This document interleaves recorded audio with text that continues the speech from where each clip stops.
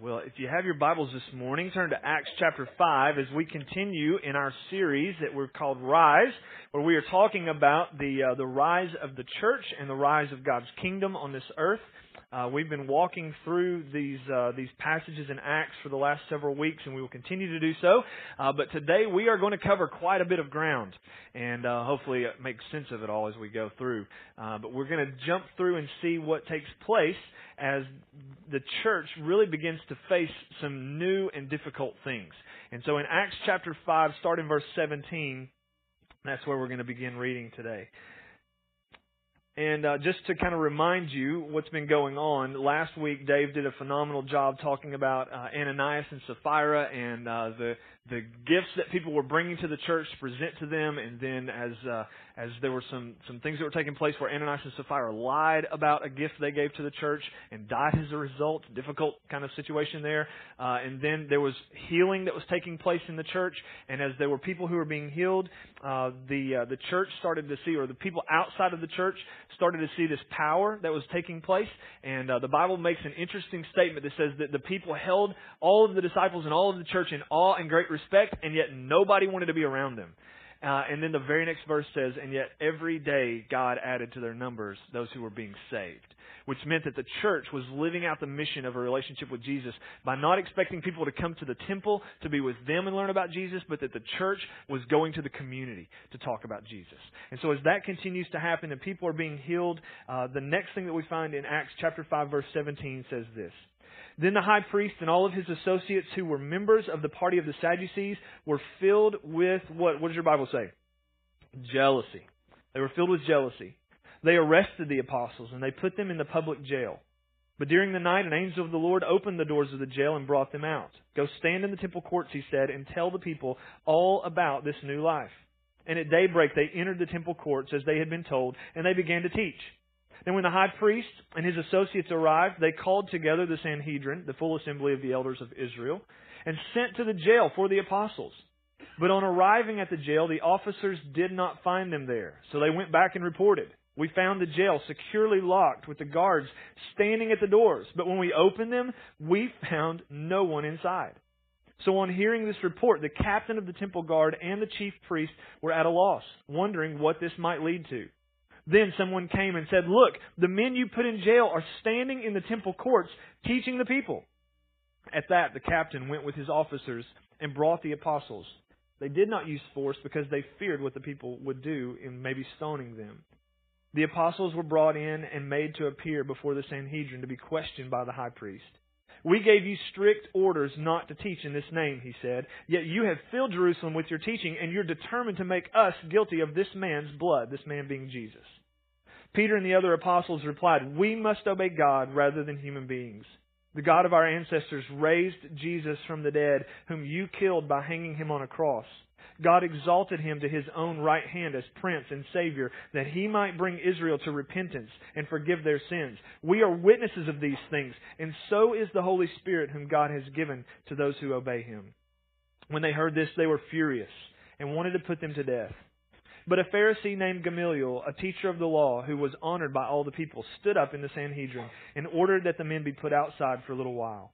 Then he addressed the Sanhedrin. "Men of Israel, consider carefully what you intend to do with these men.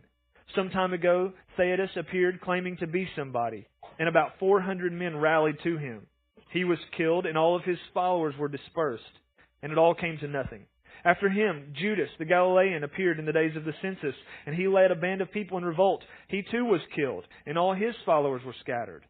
Therefore, in the present case, I advise you, leave these men alone. Let them go. For if their purpose or activity is of human origin, it will fail. But if it is from God, you will not be able to stop these men. You will only find yourselves fighting against God." His speech persuaded them. They called the apostles in and had them flogged. Then they ordered them not to speak in the name of Jesus, and they let them go. The apostles left the Sanhedrin rejoicing, because they had been counted worthy of suffering disgrace for the name. Day after day in the temple courts and from house to house, they never stopped teaching and proclaiming the good news that Jesus is the Messiah. So as we pick up this morning and what we see as the beginning of this story, as the apostles are continuing to teach and people are being healed and numbers Great numbers of people are coming into faith. The church is growing, and it's interesting because you see what takes place in the mind of the Sanhedrin, the Sadducees, the Pharisees, the ruling party of the nation of Israel. In verse 17, it says the high priest and all his associates who were members of the party of the Sadducees were filled with jealousy. Like they look out at the landscape of what's taking place in Jerusalem, and their hearts become jealous. Why? Because the apostles of Jesus are leading the charge of introducing people to salvation through Jesus Christ, and the church is growing. And what happens when one organization tends to grow? Another organization tends not to grow, right? And so the Sadducees see what's taking place, and as the church grows, there's more and more attention being given to this and less attention being given to them. And the Bible says that they look at the landscape and they're jealous of the disciples. They're jealous of the church. And so on your notes this morning, if you're taking some notes, jealousy as it's defined just means this. It's an unhappy or an angry feeling of wanting to have what someone else has. Now, I know none of you have ever been jealous about anything. You've never wanted to have something that somebody else had, right? That's never been your issue, never been your problem. We don't have to worry about confession of sin today regarding jealousy or anything like that. No.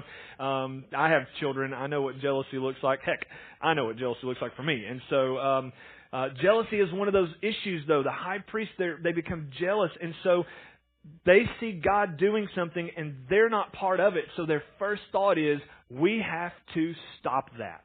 We've got to kill it. It's time to cut the head off of this movement. It's time to end this thing. And it's all built on the fact that they're jealous of what God is doing that they're not part of. They see what someone else has and they're jealous. And jealousy is a feeling that we can have as Christians, even against our own brothers and sisters in the faith.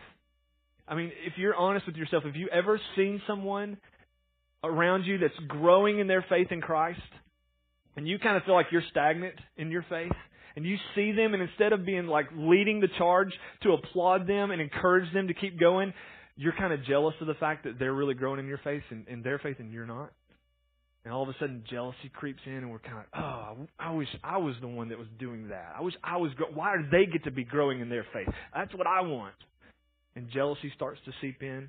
Or maybe you've seen someone that God is really using to influence people's lives, and you don't feel like you're having much of an influence on people's lives. And instead of being excited for them and knowing that God is doing a great work in them and that we're on the same team, we're brothers and sisters in this race together, that instead of being excited, we find ourselves being jealous. That we find ourselves in a position where we're going, I wish I was influencing people. I'm kind of angry that you have that opportunity and I don't. And jealousy creeps in. Jealousy always causes division.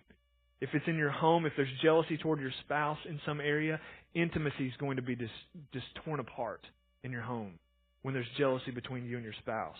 It's going to be ripped apart. In your friendships, jealousy will cause a divide that can destroy relationships. Those of you who are in high school and college, this is a tough one, right? All of a sudden, you're best friends with somebody. You know, you and your favorite, your best friend, your girl, your friend, and then all of a sudden they find a guy that starts dating this person, and all of a sudden now I'm jealous because you're spending all of your time with him instead of with me. Guys, it works the same way for us. That we kind of go, what's going on here? I'm jealous of the time you're spending now, or why don't I have that relationship that you have? Some young singles, you start to see your friends get married or get engaged. And all of a sudden you're going, where's my ring? What's going on? Why? I'm so jealous of you. The person that I used to love and be, respectful toward, now I'm kind of jealous of what you have going on in your life. And jealousy can creep in. It can rip things apart. In our friendships, it can be destroyed. Even in the church, jealousy keeps us from our mission because we're too busy being angry about the things that God's doing in someone else's life than to encourage them and to be pushing toward. And that's what we find going on with the Sanhedrin. They're jealous of the disciples, and so their jealousy to the religious leaders, it lands the disciples right back in jail. This is the second time they've been imprisoned now. The first time they were in prison, they had healed a man. Peter and John had healed a man that had been crippled from birth, and they gave him his ability to walk. God healed him through the disciples, and the Sadducees, the Sanhedrin, threw him in prison, and they had a trial. And they decided at that moment that, okay, you didn't really do anything wrong. We can't really find any fault in this. And so we're just going to reprimand you. Don't do that anymore. Like, stop it. We're kind of angry that you did this thing. And so just don't do that anymore. Stop teaching in the name of Jesus. Stop healing people. And Peter and John say, you determine what's right for us. Should we listen to you or should we obey God? Because God has told us to speak the name of Jesus and to heal people. So you decide. But we're going to go and we're going to do what God's told us to do. So they continue that journey. They continue teaching the people. They continue healing people. And it lands them right back in jail again. The Sanhedrin arrest them. They lead them back to jail. And yet this time, their imprisonment doesn't last very long. Look at verses 18 through 20. They arrested the apostles and they put them in the public jail. But during the night, an angel of the Lord opened the doors of the jail and brought them out. Go stand in the temple courts, he said, and tell the people all about this new life. Now, I think it's kind of interesting that the angel has to tell the apostles this, that he has to tell Jesus' disciples this. And here's why I think he does. I think he gives them specific instructions because if you've now been imprisoned twice for doing something, don't you start in your human nature kind of going, maybe I really should stop talking about Jesus. This isn't always working out for us so well. Every time we do this, we find ourselves back in jail. Maybe we shouldn't. And so the angel lets them out of jail. And what's he say? Hey guys, don't go home tonight. Go to the temple. And get ready to teach the people again. Because when the sun comes up, you're going to have the spotlight on you again. Don't let this discourage you. Don't let this get you down. Go right back to doing what you were doing. And so the angel sends the disciples back to the temple courts. And once again, they're brought before the Sanhedrin. This time when the Sanhedrin go to look for them, can you imagine what that conversation looked like? Okay, you guys go get the disciples out of jail, bring them to the trial. They go, nobody's in jail. That's a little awkward situation, isn't it? In fact, the Bible said that the captain of the temple guard and the Sanhedrin wondered what would come of this. Because there was the possibility that a lot of bad things could happen to those who were guards of the jail. That they could lose their job. Worse, they could lose their lives. And so you start to see what's going to happen as a result of this. And as they're trying to determine what are we going to do, somebody comes in and says, hey, the disciples, the guys you arrested, they're back in the temple. They're preaching again. So they march right back down to the temple and they arrest them again. But this time the Bible says they don't use any force because they're afraid. The people have all this affection for the disciples, so they can't use force to arrest them because they're afraid they'll get stoned to death. They wanted to kill the disciples, and yet they find themselves in a position where they're going, if we do anything against these people in front of this crowd who's affectionate toward them, who loves these guys, they're going to take it out on us. So they gently bring them back to trial. And they stand them before the trial, and they have this conversation. The apostles were brought in and made to appear before the Sanhedrin in verse 27. Verse 28, they say, we gave you strict orders not to teach in this name, and yet you have filled Jerusalem with your teaching. And you're determined to make us guilty of this man's blood, which is an interesting position to take because they are guilty of Jesus' blood. They're the exact ones who went out and grabbed Jesus at night and tried Him erroneously and crucified Him publicly. And yet they don't like the fact that people are being told that they did this. Hey, don't make us guilty of this man's blood. You are guilty of this man's blood. What are we supposed to do? And so Peter just launches into another short message. Peter and the other apostles replied, we must obey God rather than human beings. The God of our ancestors raised Jesus, whom you killed by hanging Him on a cross. God exalted Him to His own right hand as Prince and Savior, that He might bring Israel to repentance and forgive their sins. And so we see that Peter's not ashamed to stand in front of these religious leaders and say, this is on you. Look what God did as you took Jesus to the cross. God brought Him back to life. And He has not only brought Him back to life, He has exalted Him to His rightful position in heaven at the right hand of God, where He rules and reigns as the Savior of the universe. He is God of everything. He's not just a man. He is God. And the Father has exalted Him to a position of power and authority. He's given Him His rightful place. So a man named Gamaliel steps up. He dismisses the disciples out of the room and says, you guys go, we've got to have a little round table discussion here for just a minute. And Gamaliel has this conference with the other Sanhedrin and says, listen, we've seen people like this before. We've seen movements like this before. And when somebody raises up a crowd or a group of rabble-rousers and they start these insurrections, When the leader dies, it all goes away. We've seen that happen. He lists 2 references of people that have led a charge like this. He says, don't do anything to these men. Just let them go, because if this is of God, you can't stop it anyway. And that's true of everything in the world. We cannot stop what God is going to do.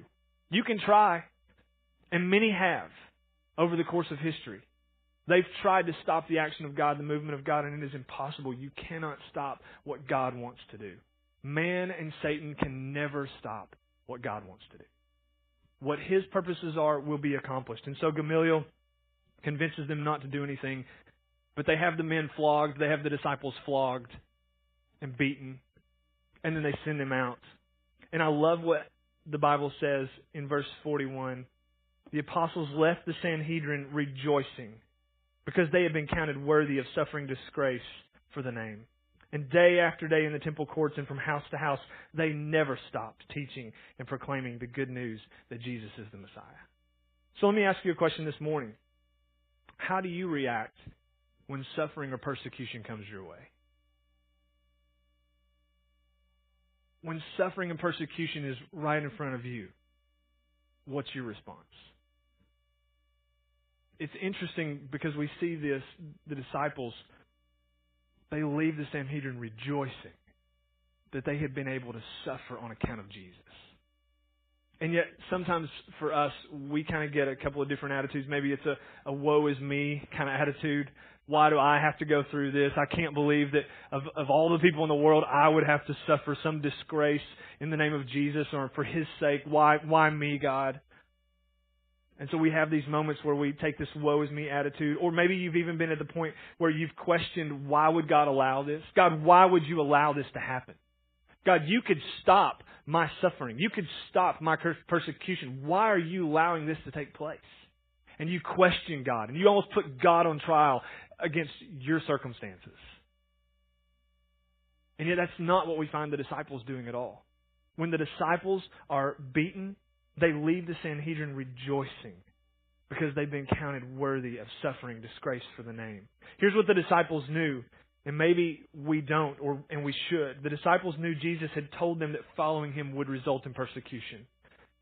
And sometimes I fear that we do an injustice in the church, because when we tell people the gospel, sometimes I don't think we go to this extreme level of saying, as you come into a relationship with Jesus Christ, we want you to do that. God loves you. He has a plan for your life. He wants to forgive you of your sins. He wants to give you a way to get to heaven, to be with Him forever. He wants you to be able to escape the punishment of hell for all of eternity so that you can have Him and have His glory for all of time. You want that, right? And we stop there. And we never say these next words. In the process of you coming into faith in Christ, there is a great chance that you will face persecution in this life because of the name of Jesus. Jesus promised us that. Matthew chapter 10, verse 22 and 23, Jesus said this, all men will hate you because of me. When they persecute you in one town, go to the next. Jesus promised. No disciple is greater than his master. If they hated me, they will hate you. That's a part of the Christian life. And it's not a part of the Christian life to run away from. It's a part of the Christian life that should be embraced. Because just like the disciples, when they faced persecution, they rejoiced in going, we get to take part in a small way what Jesus took part in. He was beaten and crucified and died on our behalf. And now we get to resonate with that because we see how the suffering, the persecution of our faith identifies us with our Savior. What a powerful place for us to be. Suffering is an expectation within the Christian faith because we follow Jesus. So let's don't act surprised by suffering and trials, regardless of how small and insignificant they may seem, or regardless of how grand in size they are. The truth is that many of us, most of us, suffer very little as a result of our faith. We are blessed to live in a nation that suffering and persecution doesn't happen on huge levels. at least to the point where people are being killed simply because they are Christians. Whereas that's not the case in a lot of parts of this world, where people are publicly killed simply because they identify with Jesus, where people's property are taken from them, where they are forced to flee from their homes simply because of Jesus, because of their identity with Him and in Him. And we see this happening all over our world. ISIS is in the news all the time, where they're slaughtering Christians. And not just slaughtering them, videotaping it and distributing it to the world to see. Simply because someone identifies with Christ and says, I can't stop speaking the name of Jesus. I can't disassociate with Jesus. You determine what's right. To obey you, who's telling me to stop, or to obey God, who said, go into all the world and proclaim the gospel. And so we see that we as Christians are privileged, really, to suffer and to be a part of the relationship with Jesus. But not only do we get relationship with Jesus, but God also uses persecution to sanctify us. That word sanctify just means to change us, to make us more like Christ along the way. The Christian life is a journey. It's a process that we go through. And God is sanctifying us, changing us little by little to be more like Jesus. He's changing us from the inside out. And as He changes us, James says this. James 1, 2 through 4 says this. Consider it pure joy, my brothers and sisters, whenever you face trials of many kinds. Because you know that the testing of your faith produces perseverance. So let perseverance finish its work so that you may be mature and complete, not lacking in anything. That's a great promise for us. That James says, listen, consider it joy whenever you face trials of many kinds, because God is working through the trials to bring you to a place of maturity. And I love how James says this, because he goes, consider it all joy, my brothers and sisters, because you know. You know. How do I go through trials? Because I know what comes out on the other side of it. Maturity in Christ. Because I know that God is refining me through it to look more like His Son. That's why we go through trials with joy. Consider it pure joy. Are you serious? Joy, like not happiness, not eagerness, but joy to be suffering for Christ? Yes. Consider it joy because you know that what God is working out on the other side of that is for your good and for His glory. That He is working through these things. So Peter and the rest of the disciples walk away from being flogged rejoicing that they were counted worthy to suffer for the name. Now, Peter later would write in 1 Peter chapter 4, listen to what Peter would say. I always think it's interesting to see, okay, when someone has experienced something, what are their feelings about it? Luke tells us they went away rejoicing. Luke wasn't there. He wasn't one of the ones getting beaten at this point. It's a little bit easier to write that and like, hey, the disciples went away rejoicing. I didn't experience that for myself, so it's good to talk about them. Listen to what Peter has to say. If you are insulted because of the name of Christ, you're blessed. For the Spirit of glory and of God rests on you. If you suffer, it should not be as a murderer or a thief or any kind of criminal or even as a meddler. However, if you suffer as a Christian, do not be ashamed, but praise God that you bear that name.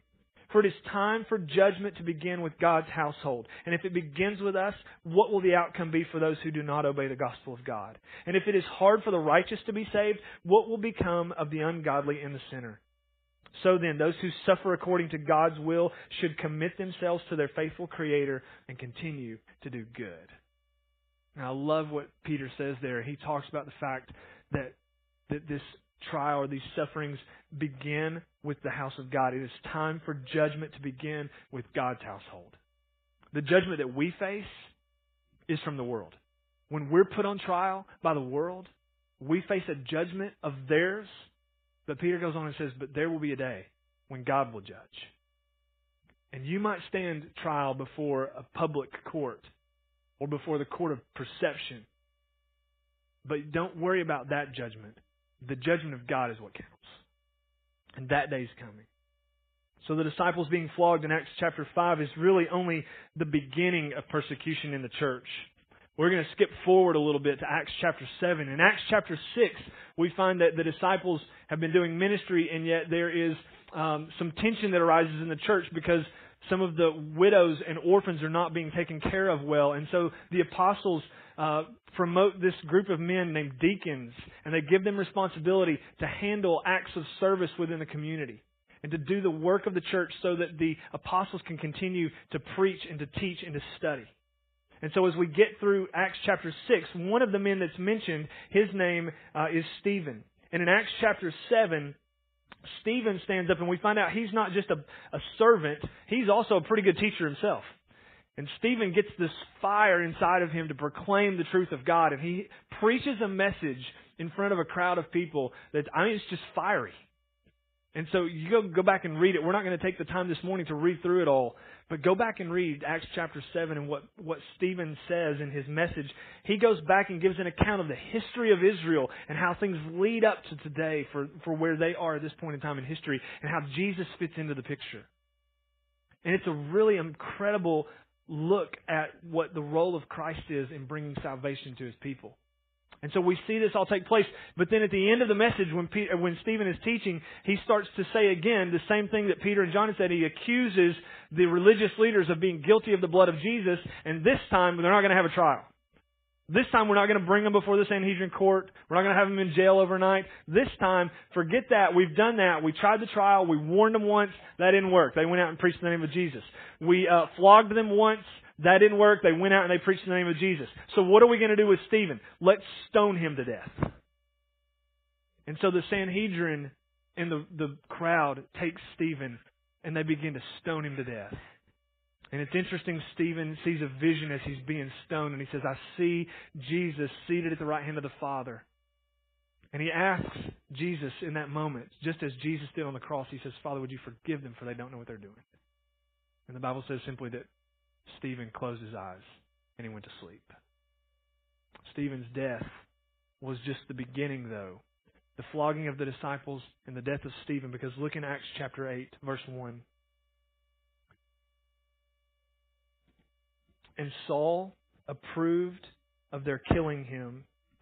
We're introduced to Saul for the first time. He's going to step into the picture in just a couple of chapters.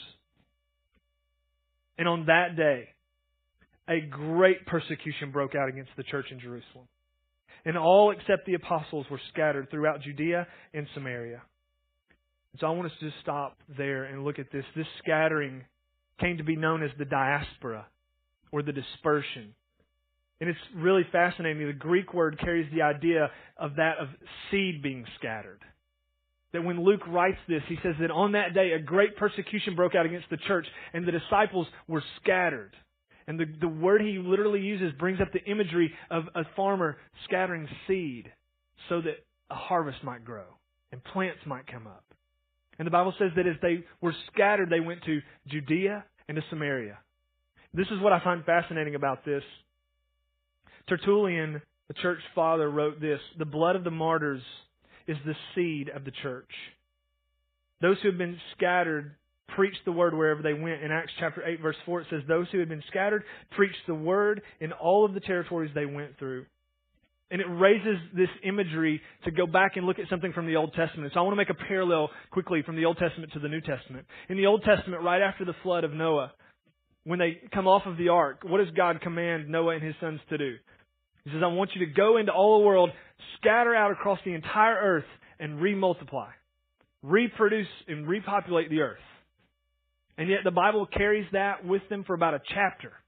And it says, and they came to a plain in a place called Shinar. And there they settled. And they decided to build a city and a great tower that would reach into the heavens. And what's fascinating about this is that God said to the people, I want you to go and fill the entire earth. And the Bible says that they got to a place and they settled. And what you see when we settle is that we miss what God wants to do. God had a point in spreading them out across the earth. So God's judgment in this motion, in this part of the story, is that He divides their languages. Remember the story? That God confuses their languages So now we get all these different world languages. And now they wake up and they can't continue working on the city. They can't continue building the tower because they can't communicate with one another.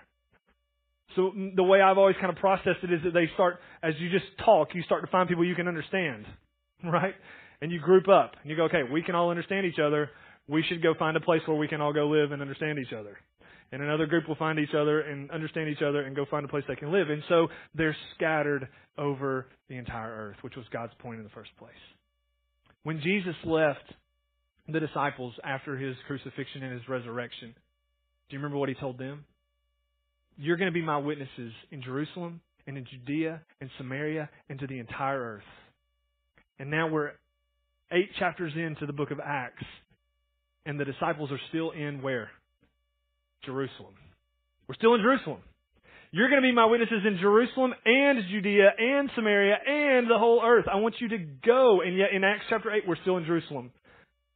So this persecution breaks out. And it says on the day of Stephen's stoning, a great persecution broke out against the entire church. And here's what's fascinating. Here's what happens next.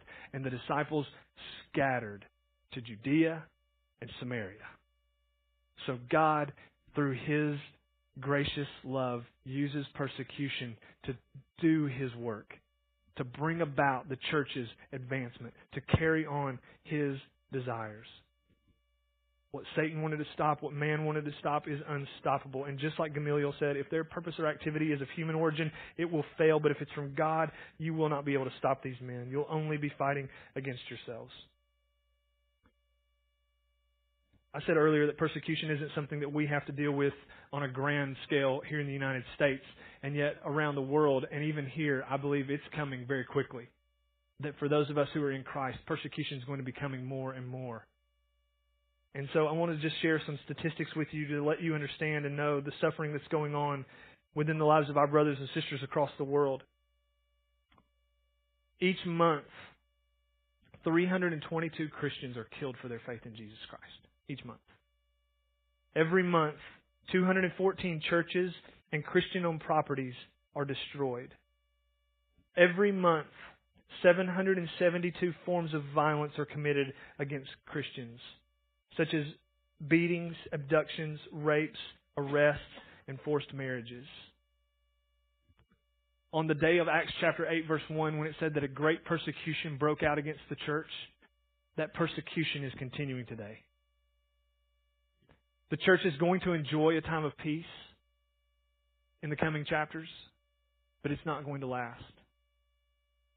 Because God actually allows persecution and suffering to come in His church for the point of drawing us into relationship with Christ. He advances the gospel through the persecution of His church. Just like Luke said, like the scattering of seed, the gospel is advanced through the persecution and the suffering of the church. And while we might not face these types of persecution, it's not impossible to think that a day's coming that we will. And so I wanted to give you just 4 things quickly as we close this morning for some personal application, because we can look at this passage of Scripture and see, okay, that's what the church went through, that's what they dealt with, that's how they handled things. But how do I handle things? What do I do as a believer in Christ when suffering or persecution comes my way? If I'm fortunate enough to be counted worthy of suffering for the name of Jesus, how do I handle suffering and persecution? And so let me give you 4 things quickly to ask yourself, 4 questions to ask yourself when suffering and persecution comes your way. Number 1 is this, and if you're taking notes this morning, write these down. What is the persecution a result of? What's it the result of? Did I bring the persecution on myself as a result of improperly representing Jesus in my faith? In other words, was I being hateful or arrogant or judgmental or unloving? Because let's be honest, we can do that sometimes. And we react in surprising ways when people see our response to situations, and then we're surprised when they come back critically against us. Where we're supposed to carry the name of Jesus with grace and with love, sometimes we're harsh and we're bitter and we're angry. And so we say things and do things that bring persecution on ourselves, and we have to be understanding that we can often be the result of our own persecution. Or are we being persecuted because people simply see Jesus in us? And when they see Jesus, They don't like what they see. There's a difference in those two things. We have to be careful about causing persecution to come on ourselves because we're arrogant and prideful and stupid, rather than loving and graceful. Here's the second question. When we face persecution and suffering, what is God showing me about myself? When you go through times of suffering and persecution, what's God teaching you about you? Are you being too self-reliant, too independent from God, where you're saying, I can do life on my own, this is about me, I can handle this is what I'm going to be about? Are you independent and too self-reliant, and so God is using suffering in some way to draw you back to dependency on Him? Maybe you're just too comfortable in your life. And you kind of learn about yourself. When I go through suffering, I learn that I've surrounded my life with comfort instead of being concerned about the gospel. That I want what's easy instead of what's about God. And so what do I learn about myself when I face suffering and persecution? The third question is this. When I go through times of suffering and persecution, what is God teaching me about other people? What should I learn about other people when I suffer or face persecution? And I think one of the things we can learn through this is that suffering is universal. That you're not alone. Sometimes we go through difficult trials and periods of suffering and persecution for our faith in Christ, and we feel like we're the only ones. But you're not alone. There are people around the world who are suffering, and you're connected with them because of your relationship with Christ. The other thing we learn about other people when we suffer is that other people need Jesus desperately. That when we go through suffering and persecution, that we start to realize there are people who need Jesus desperately. Even those enemies of ours, those people who would take advantage of us, they need Jesus. And then finally, here's the last thing. What is God revealing to me about Him? What is God revealing to me about Himself? Is He revealing to you His faithfulness, His grace, His power to sustain and provide? God wants you to know about Him, that when you go through times of suffering and persecution, He is able to carry you. He is more than confident. He is more than able. He is more than capable of taking care of you through your suffering. He wants you to come to Him. And so the church goes through this time where they face suffering and persecution, but they find joy in it all. And the gospel continues to spread. Here's what the world watching wants to see and needs to see. When we as Christians suffer because of our faith, on whatever level it is, small or great, they want to see that we are unshakable in our faith in Christ. That we will stand with Him and that He takes care of us. That's what a watching world wants to know, is that your faith is real, that God is real, and that you find joy because God's bringing you to a place of maturity through Him. Let's pray together. Lord Jesus, thank You so much for the opportunity to suffer on Your behalf.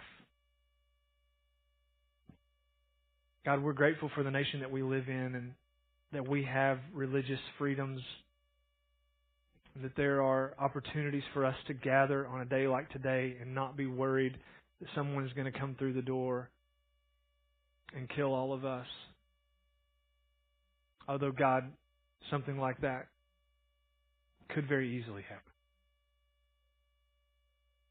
Father, if it did, my prayer would be that in Kingsport, the gospel would advance because of the suffering and the persecution of Your saints. And God, for those around the world who are facing suffering and persecution today, Lord, would You sustain them? Would You uphold them? Would You give them strength and power that they haven't known so that they can stand their trials? And God, for us, would You teach us? Teach us about who we are, teach us about other people, and teach us about You when we go through trials. Father, let us rejoice in You because we know You're bringing maturity out of it. We love You, God, and ask these things in Jesus' name. Amen.